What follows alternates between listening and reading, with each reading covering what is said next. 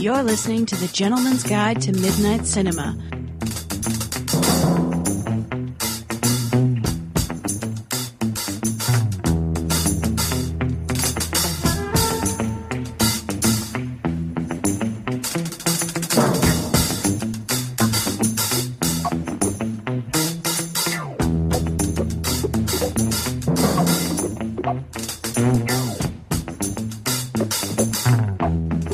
Hello listeners, this is Rupert. This week's interview is with several gentlemen involved with and behind Severin Films, the fantastic, cult DVD releasing company. I talked to Evan Husney, David Gregory, and John Cregan, and really great conversation with all three fascinating and entertaining gentlemen. And we talked about Birdemic and James Wynn, among other things, and lots of cool movies. But go check out their website, Severin Films, and their Twitter, Twitter.com/Severin Films. And they also have a Facebook page. You should check it out for all their upcoming releases. They have some new stuff like Psychomania and some other things coming out in October and next year. Really great stuff. I think you'll enjoy the interview. I just wanted to ask each of you how you individually became involved with Severin Films. I know you guys have a history prior to that, a lot of you producing DVDs and stuff like that, so I just wanted to give the listeners a general sense of where you guys are coming from before Severin, and then how Severin started. Hi, this is David Gregory, and with regards to how we got Severin started, John and I were working at Blue Underground, and I've been working there since its inception, because prior to that I've been working with Bill Lustig at Anchor Bay. And prior to that, Carl Deft and I had formed a company called Blue Underground in England, where we were releasing similar sort of films on VHS, although we had about 10 or 12 releases. But anyway, we got to a point at Blue Underground where the new releases were definitely drying up, and John and I and Carl in London got to talking about how there were still a fair few titles out there that we thought deserved the special edition treatment, and Gwendolyn was the first film we picked up. And actually, Gwendolyn was a title that I'd been talking about for a while, but couldn't get any enthusiasm from any of the companies that I was working with. And so John and I and Carl talked about picking it up, and we did, and we spoke to a distributor, and they got very excited about it, and so did everybody else at this dinner we were at in Las Vegas, because lots of people had seen it on cable, and obviously remembered Tawny Kitaen from the 80s, and that it was quite an exciting film. And so we picked that up and a few other films, and left Blue Underground and started Severin.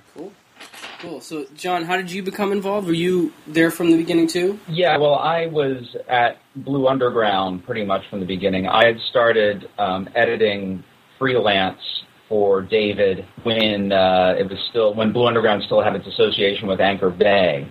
So I was editing featurettes and things for basically David working for Bill Lustig, and then David working with Carl for UK clients. And then when Bill started Blue Underground as a full-time enterprise, I came on as a full-time editor there.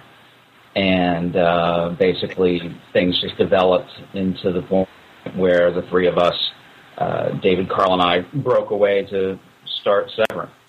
Actually, the first job that John did with me was doing the sound editing on The Manson Family, the Jim Van Bever film that Carl and I had come in to finish. And then, Evan, how did you join in the mix? Let's see. A couple of...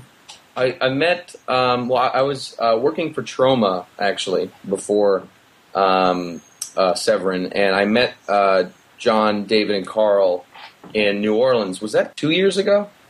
No. It was 2 years ago, I think. I think it was 2 years ago. Yeah, it was 2 years. Can't believe it. So I met. I was working for Troma, producing a few of their DVDs. I produced Combat Shock Special Edition, the last horror film DVDs for Troma, and then there was a convention for our distribution company, because we were all put out by the same distribution company at the time, and they had a little sort of convention down in New Orleans, and these guys were the only people to put together a presentation that I thought they had a sense of humor that was pretty cool, and the stuff that they were showing. And I just really wanted to work from them from the beginning, and they seemed like, and we really got along and hit it off. Started talking about films and hanging out with Tesla. Oh yeah, that's right. Really? Yeah. We all thought it was. I totally forgot about that. We thought it was the convention, the special guest of the convention, because like all day you'd be watching presentations and going out to dinners and things. And then they had Tesla as the special attraction, and we sort of thought it was funny, and I thought it was funny in an ironic way. But and then we went to the show, and we're all having a good time with Tesla. And then I remember we went back to the hotel bar, and this girl comes out and goes, we're having drinks, and she comes and goes, oh, you should come, follow me. And so we followed her into this elevator, and then we went up to the top floor to the Truman Capote suite. I remember, and then we went in there, and in there it was like, it was like all these nerdy guys from the distribution company, sprawled out, and Tesla was in there with their acoustic guitars jamming out. And it was like all these, higher ups at Warner Brothers and Tesla and us. Nice. And the future of Severin became crystal clear at that moment. It was very cathartic. Very polarizing Tesla. That's great. Yeah, it was great. And then from then on there, I was like, I need to work with these guys. So cool, very cool. I would rather work with Tesla.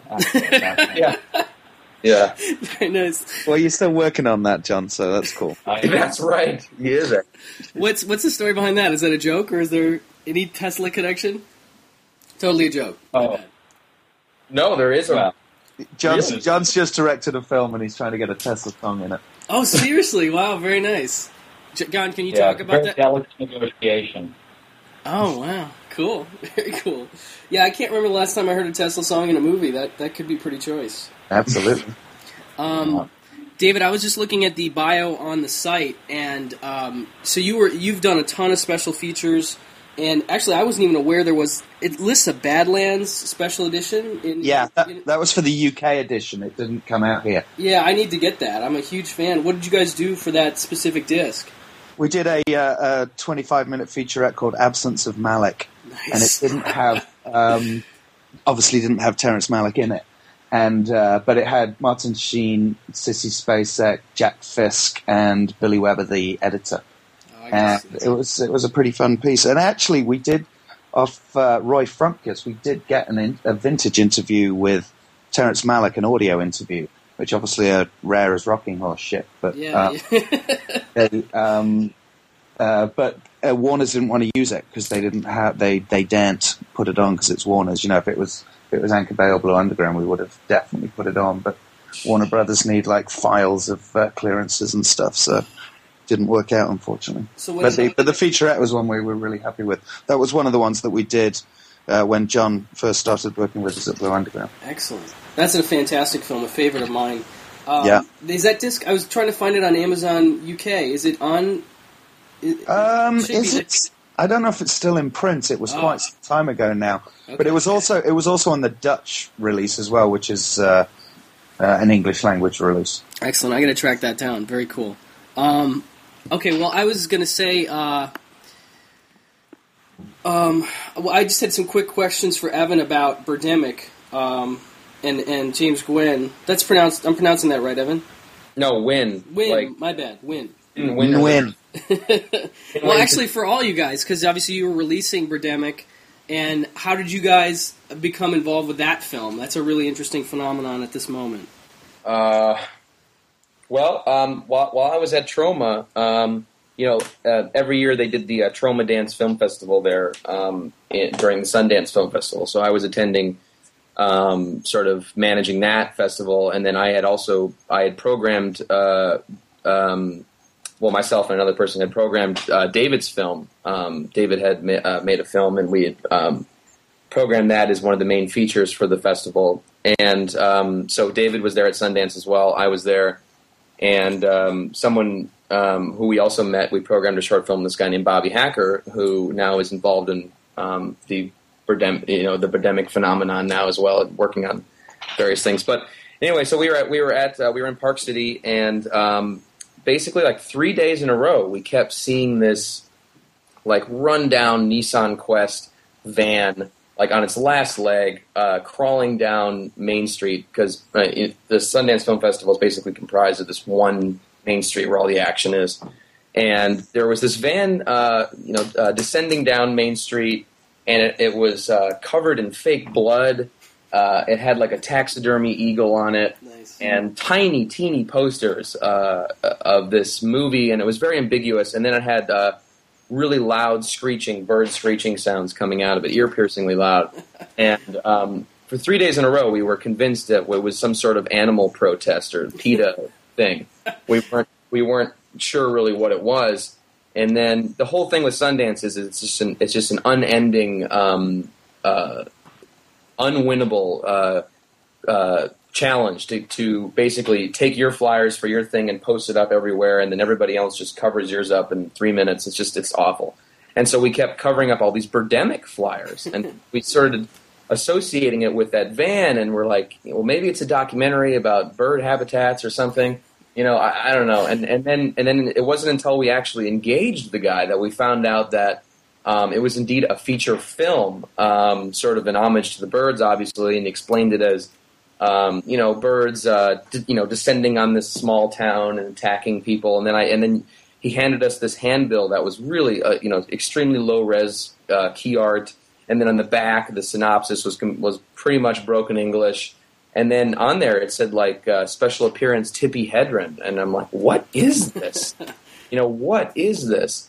And so myself and Bobby Hacker, we went back to where we were staying, where we had internet access, and we began to research a lot of things about the director, and we just put in this incredible context, from that, where we saw the trailer. I don't know if you've seen like the original trailer he had, where it was like a minute and a half of absolute silent footage of just panning shots through this town, and you're like turning up your volume in your computer, like, well, what's happening? And then about a minute and a half later, it just explodes with these just like, really, low res, almost just like Super Nintendo graphic version of birds flying around and exploding. And we're like, wow, we got to see this. And then we put this whole thing together. Wow, this is actually his third film. And then reading on his IMDb profile that, he's James Wynn, also known as the master of the romantic thriller, trademark sign.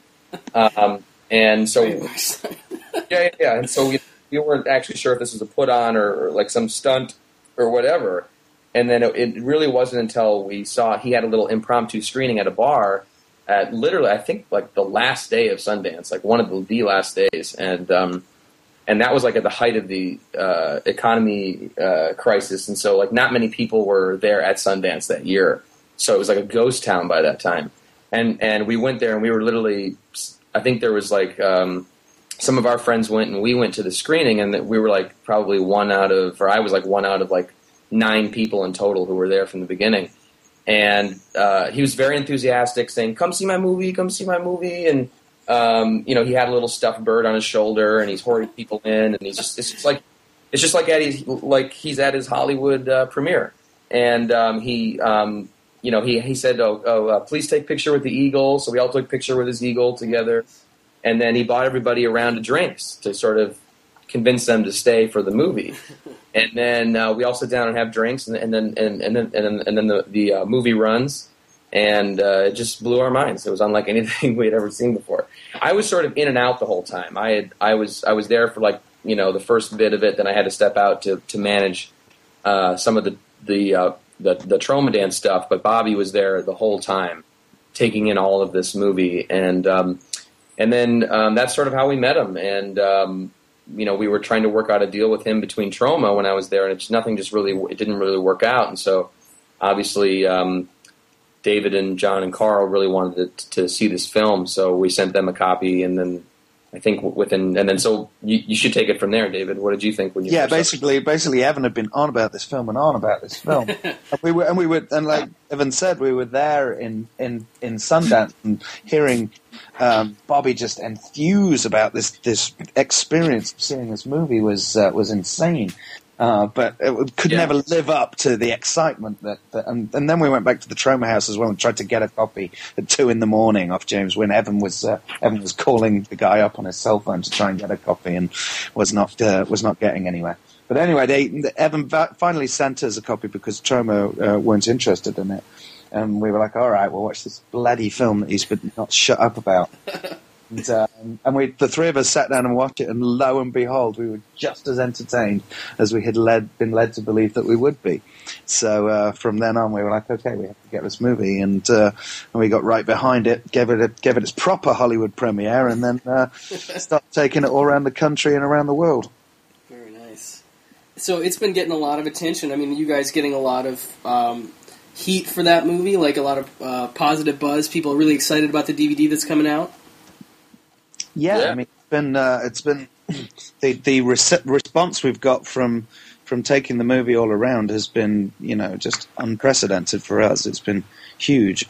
Cover of the New York Times and CBS News and all that kind of thing is just stuff that doesn't happen with the films that we usually put out. So it's been it's the sort of thing that doesn't happen with this sort of film either, to be honest. Yeah. So it's been really quite interesting that it really has just picked up and snowballed into this sort of phenomenon. What has you guys' experience individually been with James himself? I'm just really curious because my first initial thought when I saw it was, this has got to be bullshit. I can't believe that there's the sound editing issues and other things. I'm just like, I can't believe that this isn't sort of a put on. Like somebody maybe trying to ape the success of something like The Room.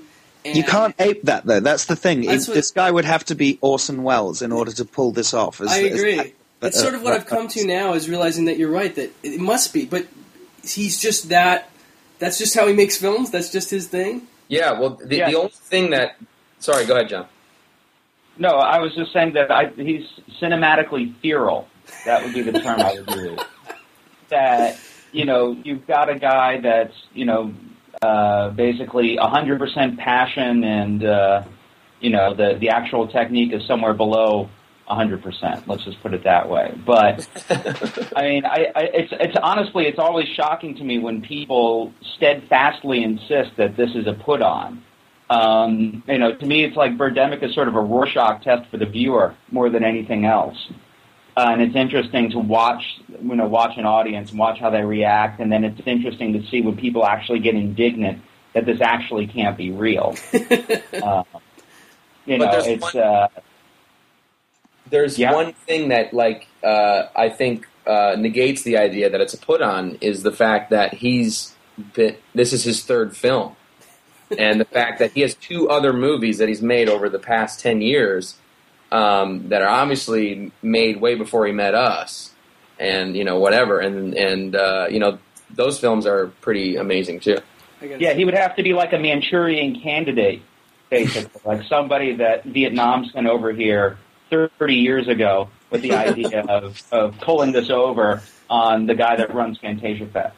But the thing is that I mean, it's also not easy to make a movie this, shall we say, entertaining, because a lot of movies come out that are, and we see a lot of them. I mean, we get sent a lot of shot-on-video movies, and they're not. Some of them aren't necessarily that bad, but they're not interesting. They can be kind of dull. Whereas Birdemic was, and that's not all of the things we get sent, but some of them. But Birdemic was entertaining from beginning to end, and that's not easy to do. And it's just way too real. I mean, I think it's just too real for some people. I mean, it's too real for people. That's right. Some people just can't handle the reality. Yeah, exactly. Because I think that if you look at Birdemic from a comedic standpoint, I mean, to actually concoct the timing of the edits that he puts in there, or the way that the audio drops out, or just the way he lines up the shots. I mean, you would have to be some sort of genius. Like I don't think even Tim and Eric could strive, or people like that could strive to. Not even close. Yeah. Not even close to the filmic language of this movie. No, you're right. You're right. Absolutely. I mean, and even just little throwaway lines like I always remember the news broadcast where the woman adds at the end, "Such as seals." Yeah. It's such a great. Like my wife and I have been doing that line for a long time. Just throw that in randomly. Such as seals. But yeah, everything about it, all the aspects of filmmaking, the dialogue, the acting, it's like you said, John, perfect storm of crap. It just never have I seen something come together like that. Well, I think what makes it really great is actually the structure of the movie, that, it's sort of two movies in one, where the first half, the romantic half, you've got a film, the way that I describe to people is it's like Glenn or Glenda meets Plan 9 from Outer Space, where the first half of the movie is the achingly personal half for James, where he's trying to, give his message to the world in so many different ways, because it's such a personal story for James. And in the same way that Glenn or Glenda was for Ed Wood. And then the second half is when the birds attack and all hell breaks loose, and it goes into Plan 9 from Outer Space mode. But for me, the best part of the movie is that first half, especially when you get to know James and learn more and more about James, and you just see that it's like a Thomas's English muffin of a movie for James, where it's like every nook and cranny is something that's carved out of his personal life, and there's actually a lot of pain in there, personal for James. So is he a huge environmentalist? Like, what is his deal? Like, he seems to push that agenda pretty hard. Yeah, I compared to most filmmakers, I guess I wouldn't say huge environmentalist, but and he's really enthusiastic about Al Gore's film. Yes, he likes Al Gore's film a lot. Yeah, he also likes the TV show The Mentalist, because the whole when we flashing now back to Sundance, following the original screening, it was sort of confirmed that this thing was all real when he forced a Q&A session on the 7 or 8 people that were there, and he started asking people what they thought about depth of field photography, and asking, or basically telling people what his influences were, and then he really delved deep into Apocalypse Now and how the van in the film driving down Highway 1 is just like, the boat and like all the people on the boat in Apocalypse Now, and how he's really influenced by Al Gore's An Inconvenient Truth. And you can even see lines directly lifted from that stuff. But anyway, he's very enthusiastic about those films. Well, as far as the documentary, Evan, are you heading that up, the one that's being put on the DVD? Me and Bobby Hacker, the one that I was telling you about, who was also present during the Sundance screening, have been following James. Actually, right as Carl, David, and John basically gave the green light that they wanted to pick up this movie, even before we signed with him, we sort of got on the road and started driving around with James and following him around, and basically, we had thousands of questions we wanted to ask him, obviously about the movie, and so we followed him around for a bit and have been, since, when did we start? Like last August? We started filming him, I think? It was before then, I think. It was right before we signed Birdemic. Yeah. Yeah, so it was sometime last year, like July or August, I think. Well, I mean, I guess you guys were actually filming at Sundance as well, because there's footage of this whole legendary screening.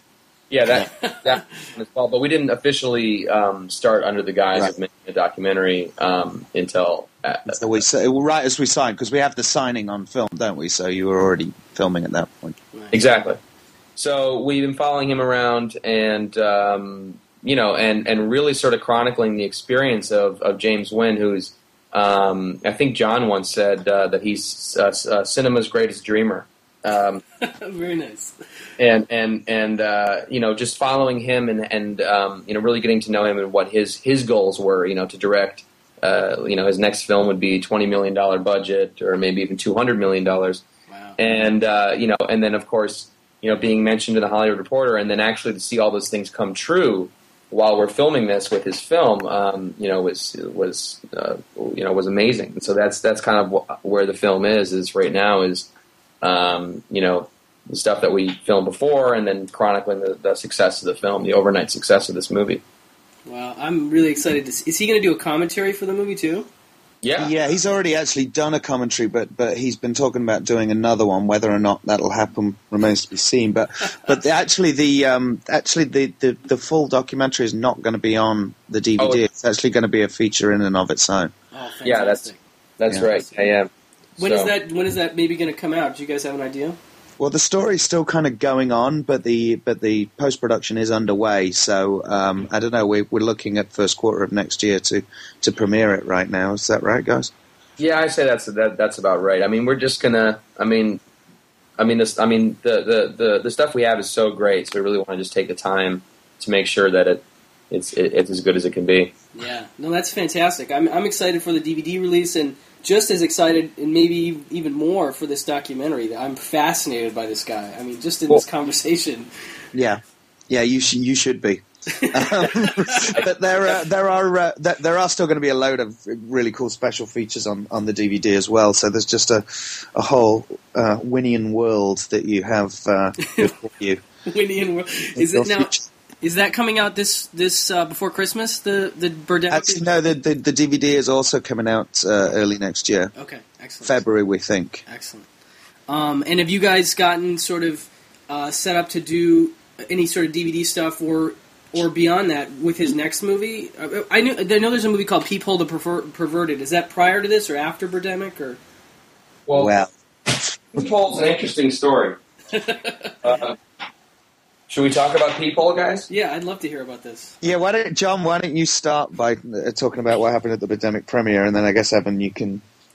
John was the most enthusiastic about it. Yeah.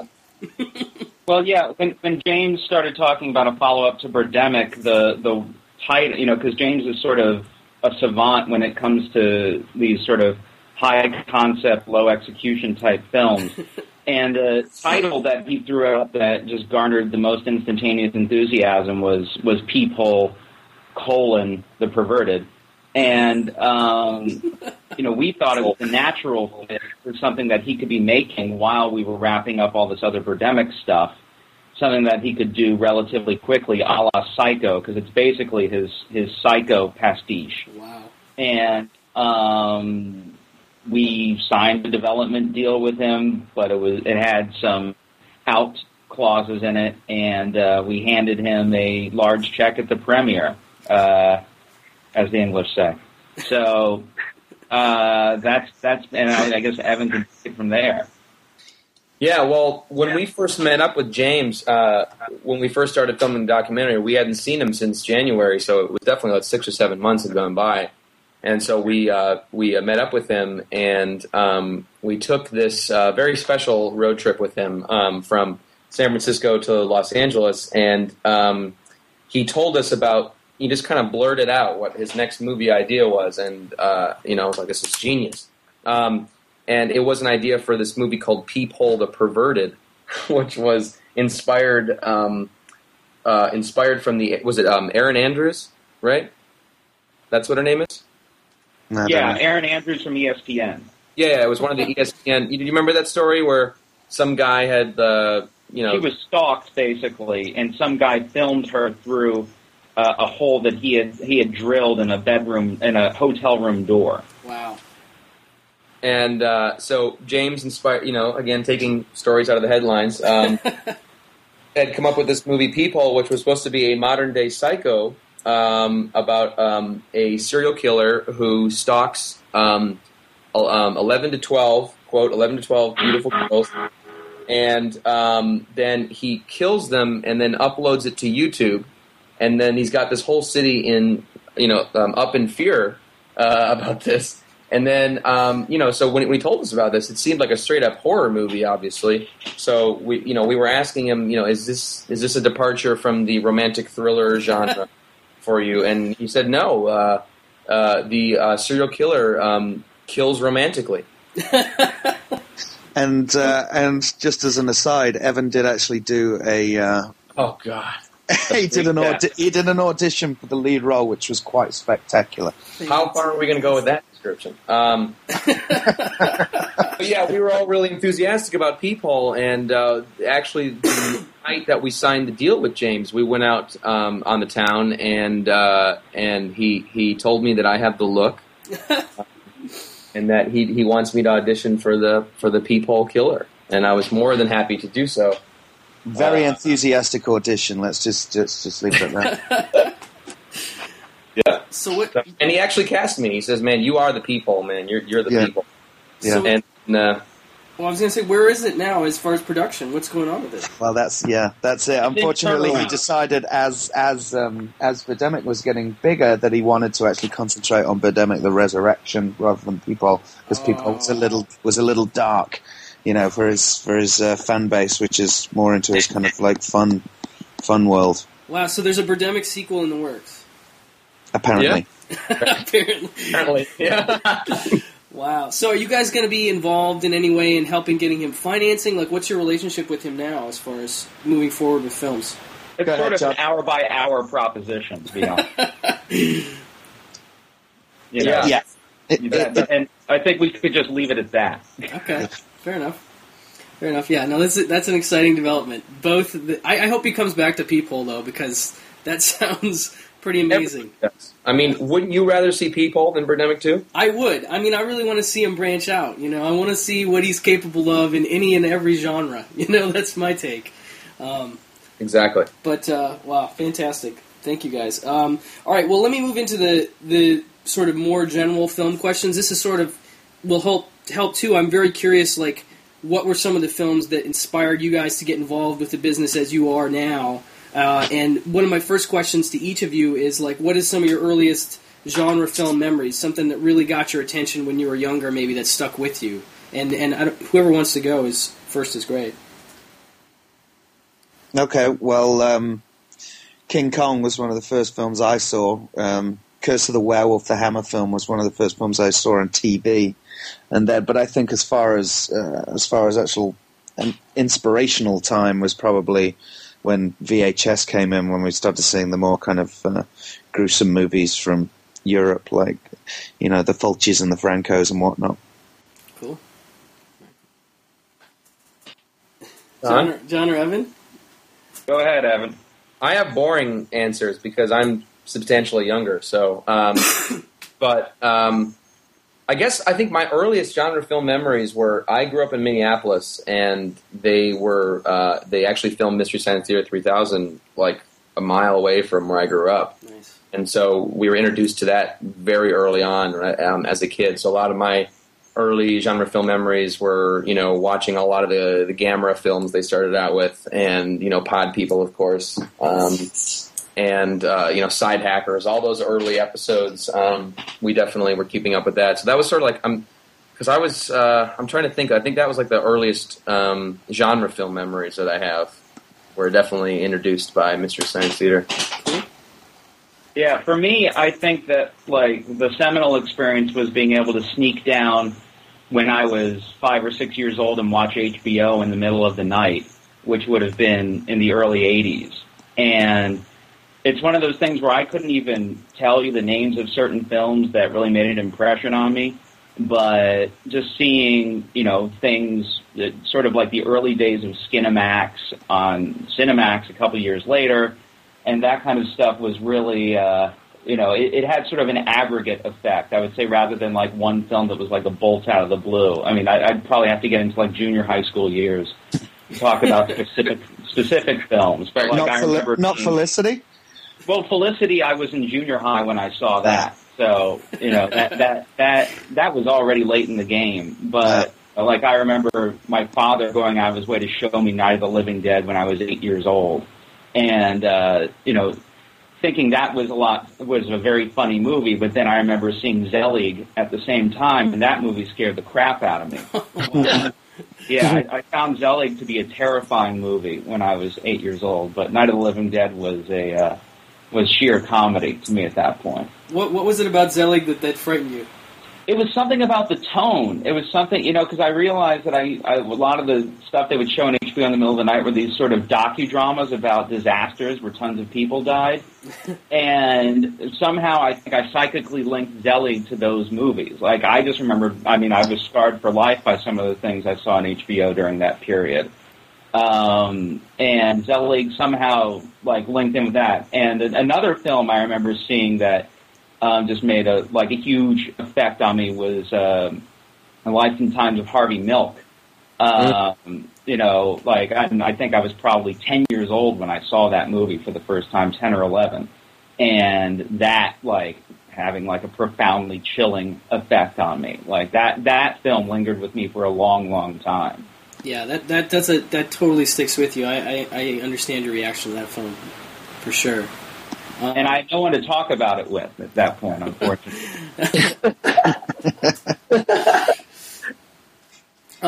You guys are in a unique position in that my second question is really sort of about movies that you guys would love to see on DVD, and obviously you guys, that's what you do. So is there films, obviously there's a lot of films probably that you guys really want to see on DVD that you seek out the materials for and try to release.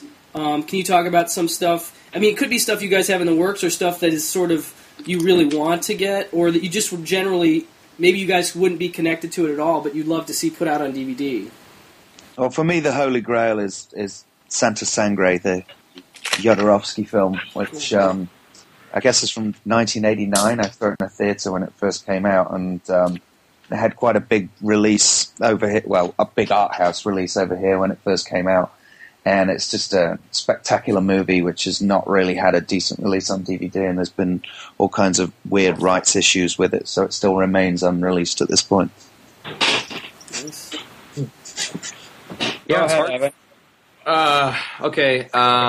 So films that I'd want to see on DVD. Well, I guess I can.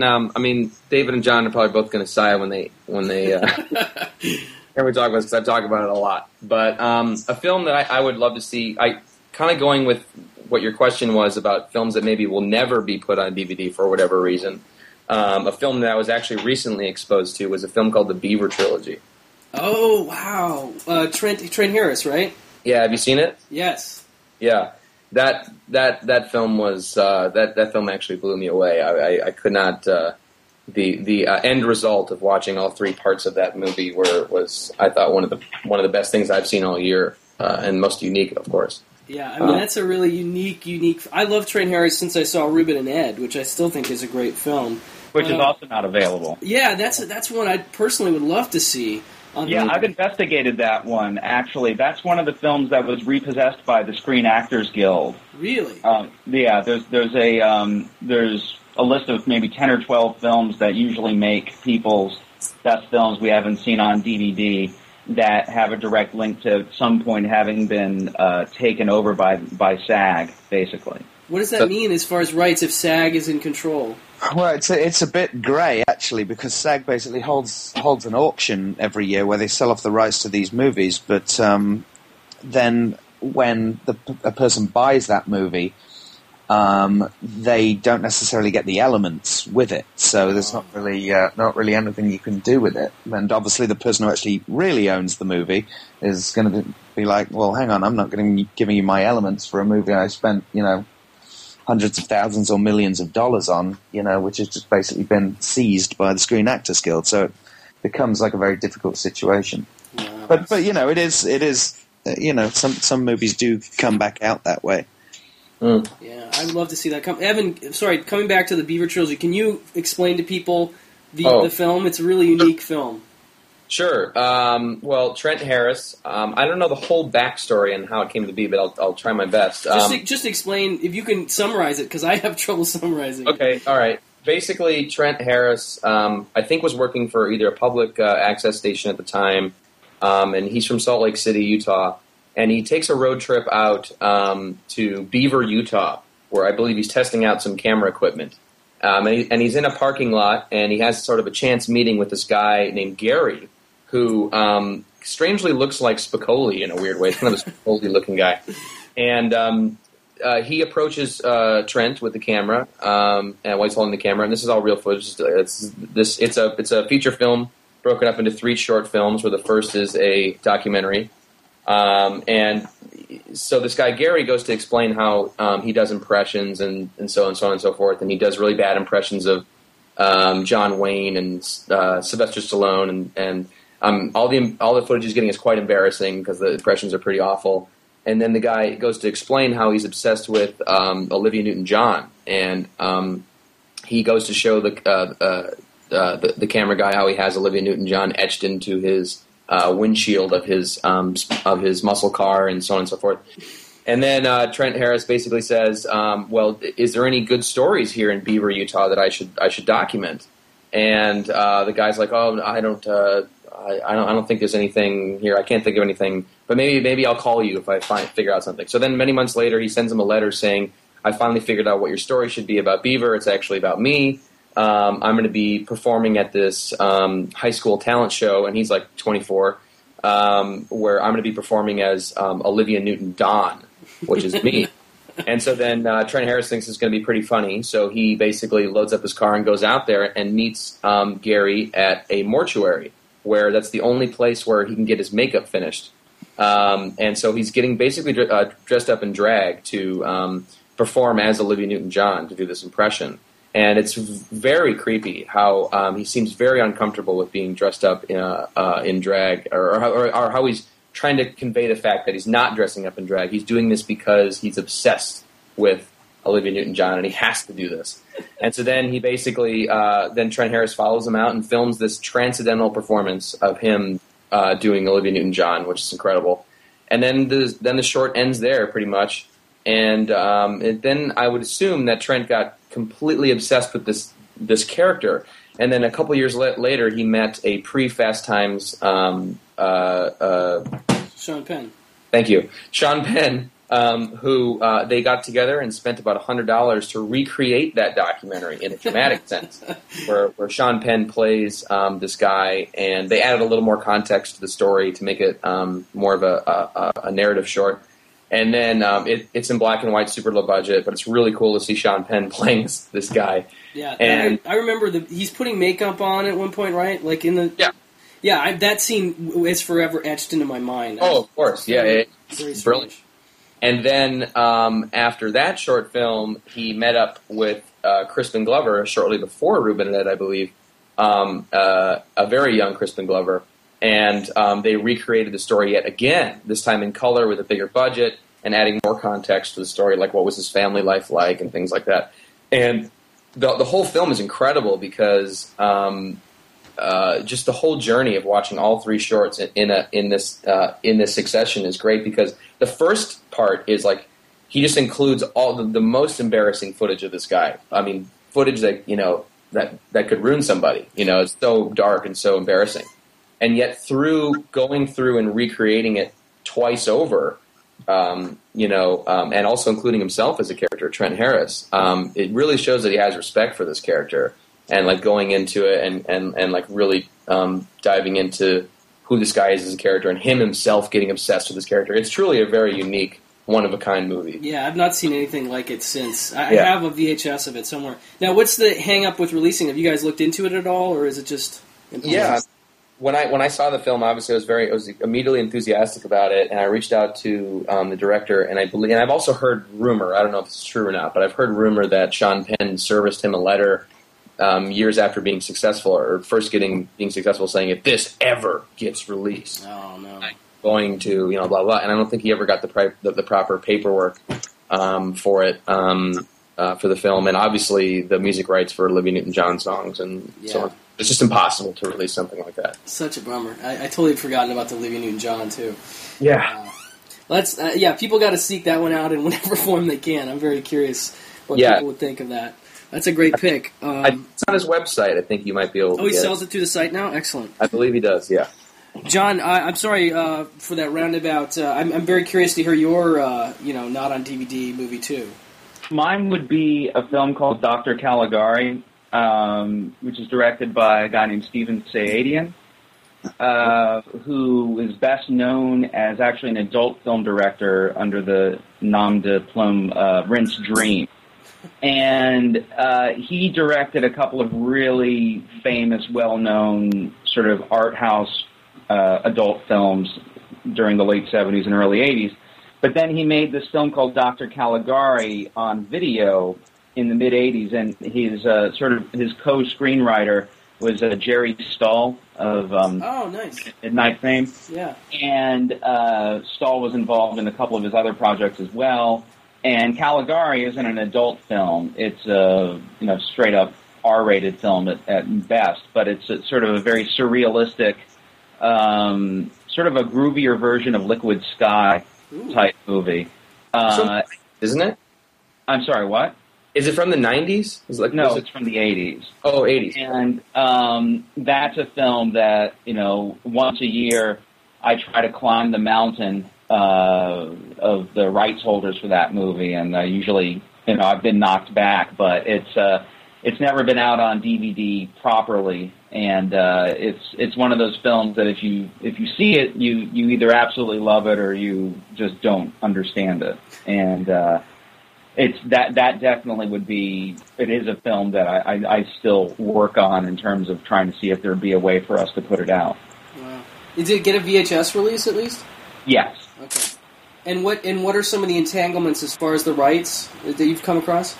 Well, the chief entanglement is that the director has vanished from the planet. I mean, he's not dead, but he is notoriously reclusive, like on a Terrence Malick-esque plane of reclusivity. Wow. And that's the biggest problem. And then the rights are owned by an adult film company. And, adult film companies, they can be marvelous people, but the problem is that, if you know anything about the history of sort of the production and financing of adult films, it's just a very tangled web. Let's put it that way. Okay. And, I've spoken to the rights holders, and it hasn't worked out yet. Cool. Do you guys, do all three of you have a favorite Hollywood legend? The example I always use is that there's supposedly Altman dreamt up the plot for Three Women and then pitched it the next day while dropping someone off on the way to drop someone off at the airport and got a green light. I don't know if that's true or not, but that's one of my favorites. I'm just curious if you guys have a legend that you've heard from or about an actor or director that is one that's entertained you. I don't know if you'd call it a Hollywood legend, but I always like the story that David Lynch kept a shaved dead mouse in his pocket during a Razorhead and used to run his thumb along the texture of its skin when he was feeling uninspired. Wow, yeah. I got to try that. That seems like it should work. Yeah, exactly. Wow. John, do you have one? Because I don't know if I have one. Yeah, well, I tend to prefer sort of the old Hollywood legends. And my one of my favorites is the one about, because he's one of my favorite directors, is about the way that F.W. Murnau died. The guy who directed The Last Laugh and Taboo and Sunrise. Nosferatu. Yes. Yeah, the legend is that he died, the official story is he just died in a car accident. But the legend was that he died in the car accident because he was servicing his 14-year-old Filipino houseboy who was driving at the time. Wow. I don't know what the rating of this podcast is, but I'll leave it at that. It's wide open. It's wide open. Nothing is off limits. Well, he's giving oral pleasure to his 14-year-old Filipino houseboy and caused him to go off the road. So his 14-year-old houseboy would drive him around, apparently? Oh, yeah. Yeah, well, it was a different time. Yeah, no, that's great. Yeah, it seems a bit hazardous, maybe not the best choice. Oh, don't knock it if you've tried. That's probably comes from Kenneth Ango, right, John? That you got that story? Well, yeah, I mean, it's pre-Kenneth Anger, but Kenneth Anger discusses it as well. Right, because I saw an interview with Kenneth Anger once, and I can't remember the name of the failed Hollywood starlet. She may not have been failed, actually, but I don't think this story is in Hollywood Babylon. I could be wrong. But there was a story of this actress who basically was not getting the attention that she needed. So she decided she was going to have the most she was going to have a star-appropriate suicide. So she laid herself out on a bed and, looking all perfect with makeup on and everything, and took a whole load of pills. and laid herself out and just, was expecting, variety and everyone to be like, oh, the most beautiful corpse. But what happened was the police came in like 4 days later, and there was vomit all over the walls and vomit all over the bathroom, and everything was smashed. And she died by slipping on her own vomit and hitting her head against the sink or against the toilet bowl. Oh. And so she was found, and she was also like kind of slightly decaying. So her master plan didn't work. But I don't remember who it was, and it was the way Kenneth Anger told it as just that made it just this spectacularly sad Hollywood story. But I guess that's what he does. Wow. Oh my gosh. Excuse me. Well, you guys maybe have touched on this a little bit, but if you could have lunch with any actor or director that's not alive today, I'm always curious what people's choices would be. Well, mine would be Todd Browning, because there's too much unanswered about the life of that guy who directed. Well, he directed the original Dracula with Bela Lugosi, but his career was destroyed by directing Freaks. He did a couple more movies after that, but Freaks was spectacularly scandalous and banned all over the place and stuff like that. And also he was, did a load of Lon Chaney movies in the 1920s and just apparently had a fascinating life. The whole running away with the circus when you're a kid story, but that apparently may not be true. I don't know. Wow. So I would actually quite like to get some of that. And he was a legendary boozer, so I think it would be an enjoyable lunch. 6 martini lunch, nice. Mm-hmm. Boy, I don't know, man. That's a tough question. Yeah, it's kind of a pain in the ass question. I apologize, but it's one that I love to hear people try to answer at least. Yeah, for me it would be in terms of not like obvious ones like Orson Welles and stuff. One of my personal heroes was Leo McCarey. Oh, I love Leo McCarey. Yeah, and it just in terms of a guy that whenever you think about him, he might. I guess he's probably the best known for the guy who directed like Going My Way, but. Or Duck Soup. I love Duck Soup. Yeah, well, exactly. Like when you think about his earlier movies and sort of like the stories that I've always heard about his directorial style, which was very anarchic, especially within the studio system at that time. And Duck Soup is one of my all-time favorite movies. And, me too. And Awful Truth is one of my all-time favorite movies. Maybe even more than Duck Soup. And he just just in terms of what I've heard about his behavior on set, the way that he would come up with things at the piano, I don't know. He's just one of those guys that I've always found very personally interesting. Yeah, what I've read about him, I've really been fascinated by too. I think The Awful Truth, it was funny. I watched with my wife and my son about maybe 4 months ago, and we were just busting up laughing. I mean, it is still very, very funny to this day. Yeah, it hasn't aged at all. No.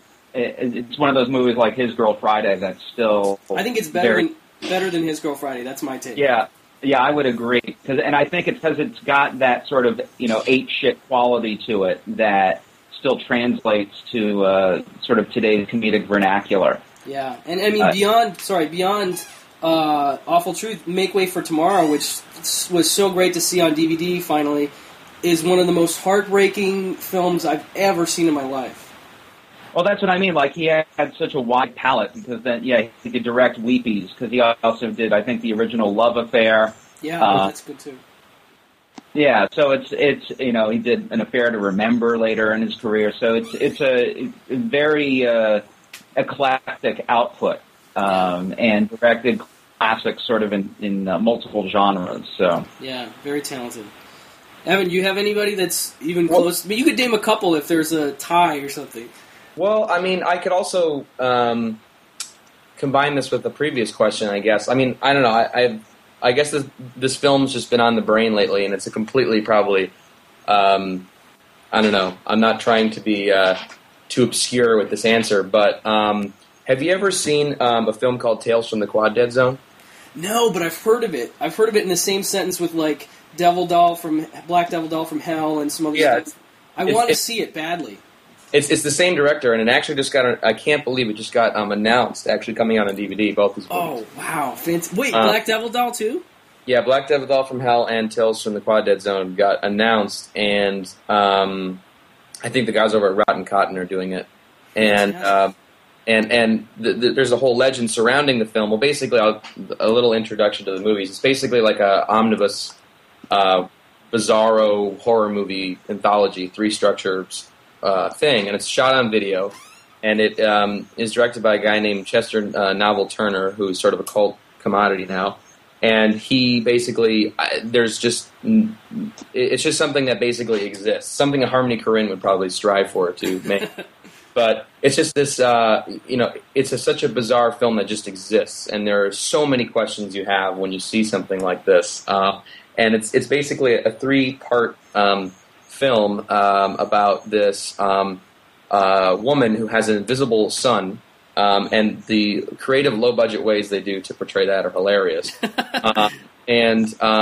Basically, they're just these bizarre, very poetic, almost stories about like a family who gathers, and there are 8 people in the family. They only have food enough for 5 people, and so then they have to ring a bell, and the first person to grab the sandwich gets it. But then they introduce a gun where like the guy goes on a killing spree, killing his family, so there's down to 5 people, so they have enough food, and it just becomes really poignant and eerie and also hilarious, but very bizarre movie, and it's something that I just have to know where it came from, and hopefully the people doing the DVD will investigate that. So maybe I sort of like meeting weird, insane, crazy people, so I guess maybe that would just because that's been on my brain, that would be someone I know who's actually passed on now. That they found out the guy who directed both those films. I would love to just meet him and find out how it all happened. That's cool. That's really exciting that those two are getting an official DVD release. That's pretty neat. Yeah, I mean, Black Devil Doll is a little is a harder one to sit through. I think actually Tales from the Twilight Zone is a good film. Is an interesting, insane, bizarre piece of work that needs to be seen to be believed. It's incredible. Nice. I'll be looking for that for sure. Well, this is, I don't know if you guys how you feel about this question, but two of the sort of patron saints of the podcast, the Gentleman's Guide podcast, are Charles Bronson and Henry Silva. They come up a lot in the reviews that we do and whatnot. And if you guys have a favorite obscure film from either one, I'd be very curious to hear what it is. We're always looking for Charles Bronson and Henry Silva film recommendations, basically. Well, I wouldn't call it obscure, but I'm a huge Death Wish 3 fan. Oh, I am so with you, David. I am so with you. I think Death Wish 3 is awesome. I actually enjoy it more than Death Wish 1 and 2, which may be blasphemy, but it's such a wild, ridiculous. Obviously Michael Winner was way more into being a culinary critic by this point, and not really into filmmaking because it was just so. It's just so absurd, that performance. And just the fact that Martin Balsam just hangs out of windows watching all this mayhem going on while Bronson's just walking through the streets just shooting bad guys. It's fantastic. I just can't believe that they brought that movie production into Brownsville, Brooklyn. And what... Yeah, I know. That's pretty... Actually, that just as an example of just how little Michael Winner gave a shit at the time, we just did an interview with the stunt coordinator Rocky Taylor, because he did the stunts on Psychomania, which is a British biker zombie film we're bringing out in October, and I guess his career was kind of changed forever on Death Wish 3 because the requisite safety requirements were not adhered to, and Rocky Taylor got seriously injured, unfortunately. So, but subsequently became a stunt coordinator as opposed to a stunt man. So has done just fine. But he was not too amused by Michael Winner's approach. But bottom line is, Death Wish 3 is just a ridiculously enjoyable movie. Yeah, I couldn't agree more. It is one of my favorites. One that I wore out the VHS tape that I had of it, and I will talk anybody's ear off about Death Wish 3 that wants to. I think the cast alone, you got Ed Lauder, you've got, what's the female lead's name? I'm blanking on it right now. Deborah Raffin. It is just beautiful film. Great choice. Evan, what do you think? My favorite, in terms of good, I'd say Charles Bronson would be probably The Mechanic. I think John was the same for you, right? Yeah, mine would be The Mechanic. That's a great film. I love it. Yeah, the ending alone, beautiful. But I think for hilarity and for bizarreness, the runner-up would be The White Buffalo, I think, for me. I still haven't seen that. I really need to see that. Yeah. You got to see that. That's pretty. And again, another like head scratching cast in that movie. Charles Bronson, Slim Pickens, Kim Novak is even in it for a second. So, and Silva, do you guys like Henry Silva, or are you not huge fans of his? Oh, we like Henry Silva. All right, excellent. What are some odd Silva films that you guys enjoy?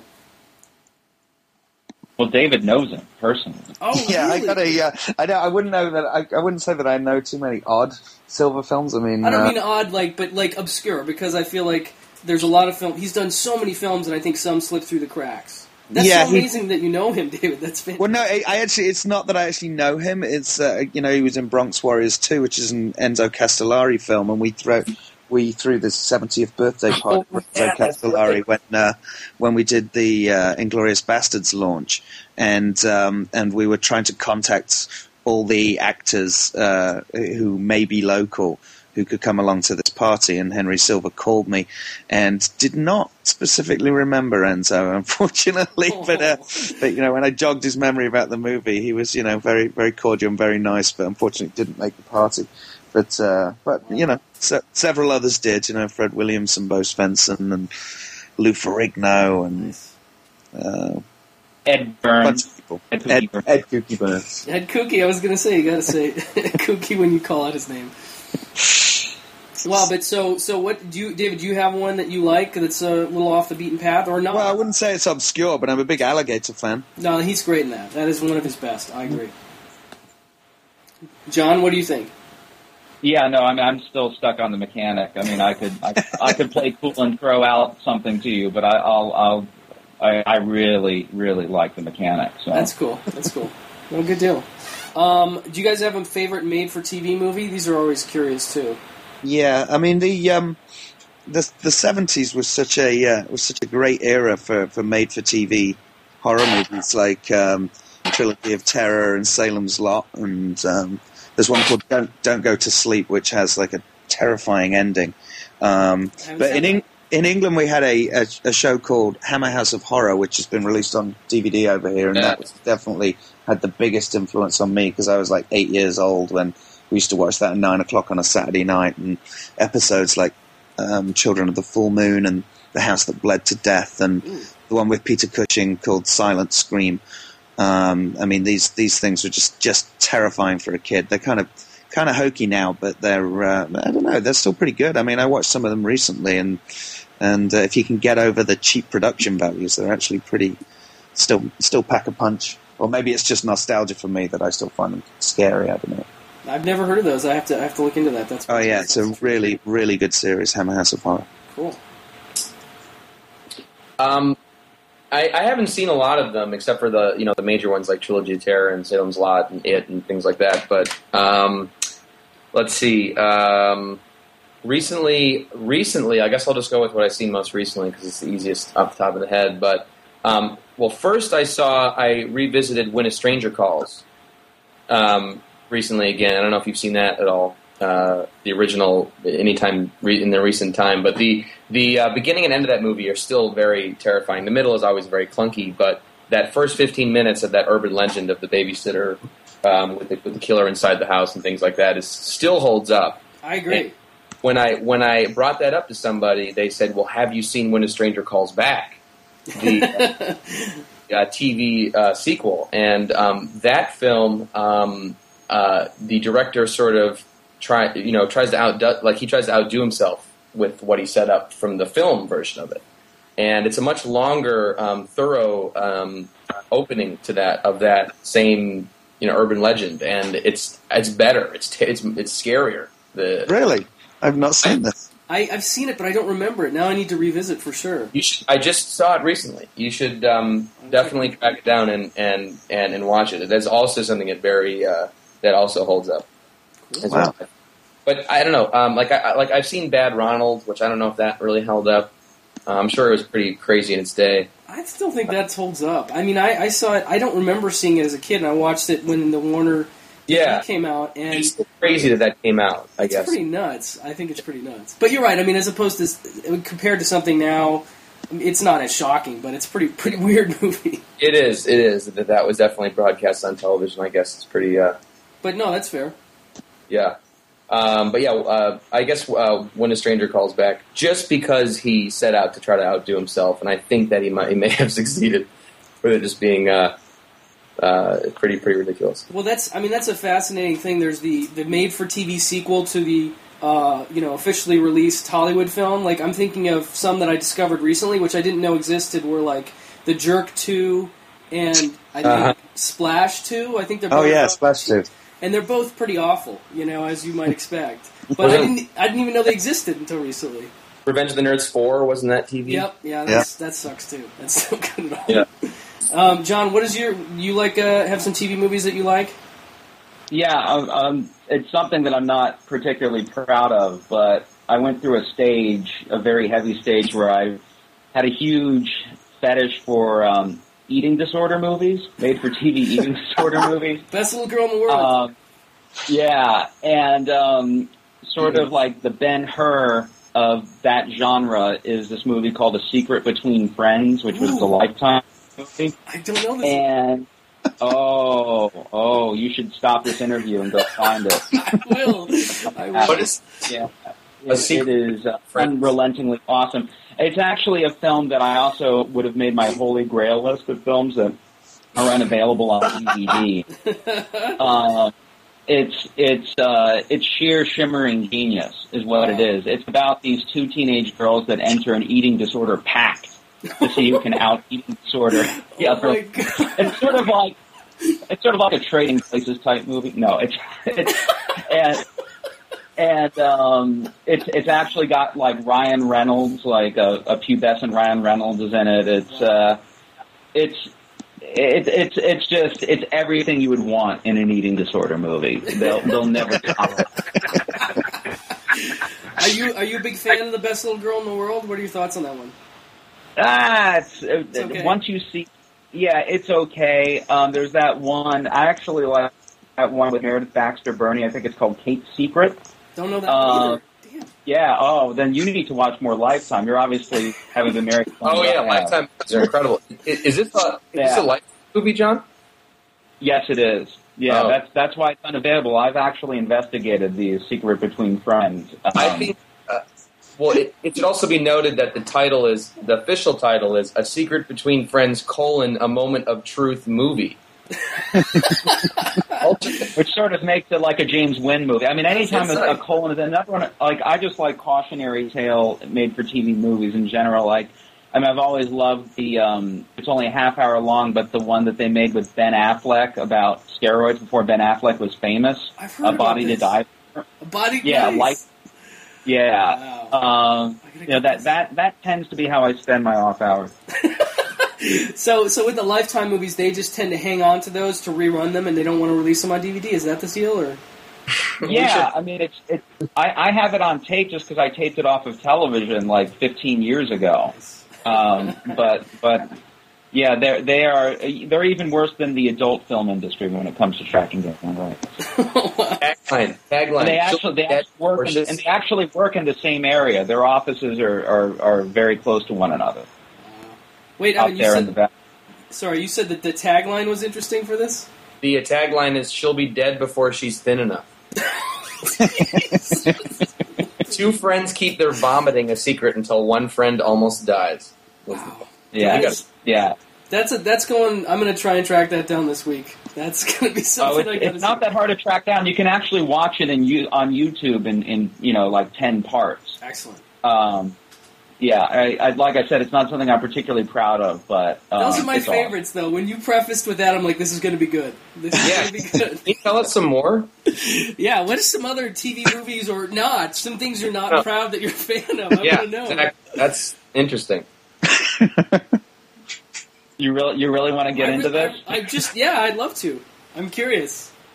Throw a couple titles out. The Karen Carpenter story? There was another one called For the Love of Nancy, which is like a girl that who starts her eating disorder starts in college, man, I don't know. I I'm going to get in so much trouble with so many people that I know for going in. Okay, well, no, we don't want to embarrass you. That's okay. That's too much anyway, That's fine. But I'm fascinated. Right away when you open that door, I'm like, oh, this is going to be interesting. Very cool. All right, well, I'll move on to the next... It's a very underappreciated genre of, what, you call, like, bad filmmaking. So... Exploitation. Exploitation, that's great. I like that. I like it almost as much as aerobic exploitation, which is one of my favorite underappreciated genres. Killer workouts, man. Killer workouts, Heavenly Bodies, the non-horror stuff, the Flashdance knockoffs and stuff. It's all good stuff. Anyway, do you guys have a favorite disaster film? I'm a big fan of disaster films. Mine will always be the original Poseidon Adventure, just because I saw it when I was very, very young. And it actually scared the shit out of me more than any horror movie of my childhood did. And I don't know if it was something to do with the fact that we used to take a boat from England to France on holiday and stuff, but I'd been on big boats. So just the whole people walking around in the distance, the boat's upside down, everybody's dead, you're just not going to make it, and nobody really does make it at the end, and it was just terrifying. And actually we got to do a commentary with the director Ronnie Deem recently when he was 99 years old, just a few months ago. Unfortunately, he's passed away since then. So I was very excited to meet Ronnie Deem, the man who was responsible for a ton of childhood nightmares for me. Well, just a lot of great films, too. He is a fantastic director. He sure is, yeah. He sure is. Evan, what about you? Birdemic. There we go. Good answer. Good answer. That is a good answer. I don't think you can... Birdemic 2 might top it. The plot, wait till you hear the story of Birdemic. Pretty nuts. John? But I like Food of the Gods. That's a good one. That is a good one. Good old Bird-Eye Gordon. That's in terms of the disaster film I've actually watched the most times. That would be number one, because I've probably seen that film 20 or 30 times. Wow. In various states of consciousness. Yeah. There's something eminently watchable about most films that have Marjoe Gortner for some reason to me. I don't know what it is about him. It's oddly compelling. Yeah.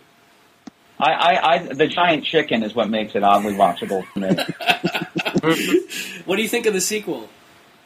I've never seen the sequel. Okay, very cool.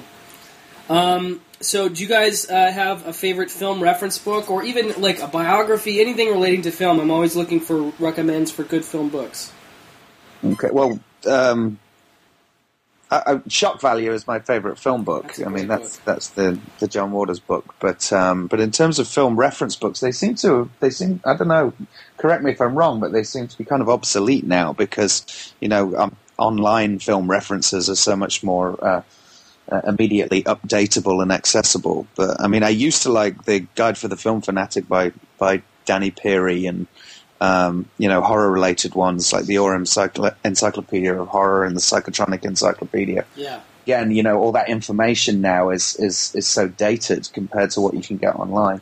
But I still have them. I still refer to them. But it's true. I'm a gigantic fan of the Perry books. I love Guide for the Film Fanatic, and I actually did an interview with Danny Peary recently for a magazine. He's one of my personal heroes. Like, I discovered that book, I think, about 15 years ago. And it's been like a Bible to me. I've been going through it for 15 years. It is dated, you're right, but the list of films alone has been inspirational. But yeah, it's great. It was great for that reason because it basically had a bunch of stuff in there when I first got it that I really had never heard of, and it was across all genres. Yeah. Evan, what's your favorite? Let's see, film reference book. Anything related could be film reference. Well, okay, film related. I really enjoyed, and if I would have read it recently, I probably could have answered a lot more of the Hollywood legend question. But I really, really enjoyed Cassavetes on Cassavetes. I really enjoy that quite a bit. Very cool. And then, so we're allowed to include memoirs in this? Anything you want. All right. Well, in terms of reference books, in terms of the one that I've probably gone to the most over the years, it's Incredibly Strange Films. Oh, those are good, yeah. Just in terms of, like, for professional reasons, over the years, that I find to be very valuable. Memoir-wise, I really like George Sanders' memoir, Memoirs of a Professional Cad. I'm just a huge George Sanders fan, and it's a book that's sort of hard to find, but if you can find a copy, I really, really recommend it. Star of Psychomania. No, that's right. I forgot. That's right. Last film, he killed himself right after seeing the rough cut, apparently, in Spain. Are you serious? Is that true? That's the legend. Yeah. Wow. But he didn't come back as a biker afterwards. He did not come back as a biker. That's right. And then in terms of books of, like, filmmakers on filmmaking, I like Thinking in Pictures, John Sayles' book. And then I've always liked Sidney Lumet's Making Movies just because he talks so much about napping in it, like the value of napping.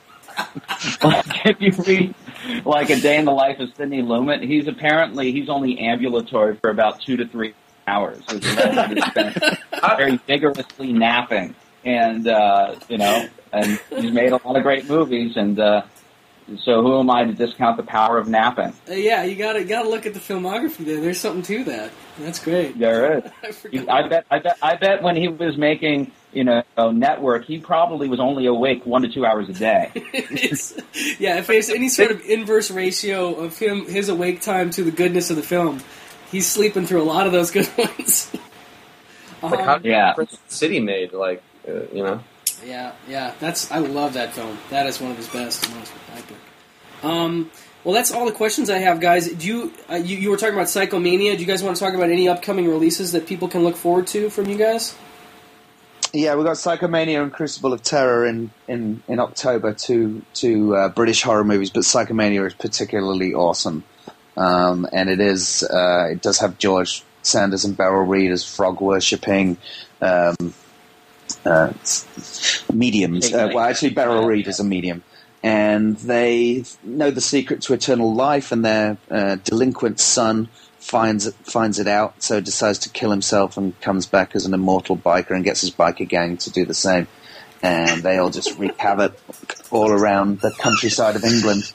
And it has one of the coolest soundtracks of early 70s horror movies, so definitely one to look out for. Yeah, that synopsis is pretty great. Yeah, it's awesome. Is there anything else we can talk about, fellas? I don't know. Are we allowed to talk about any of the other stuff yet?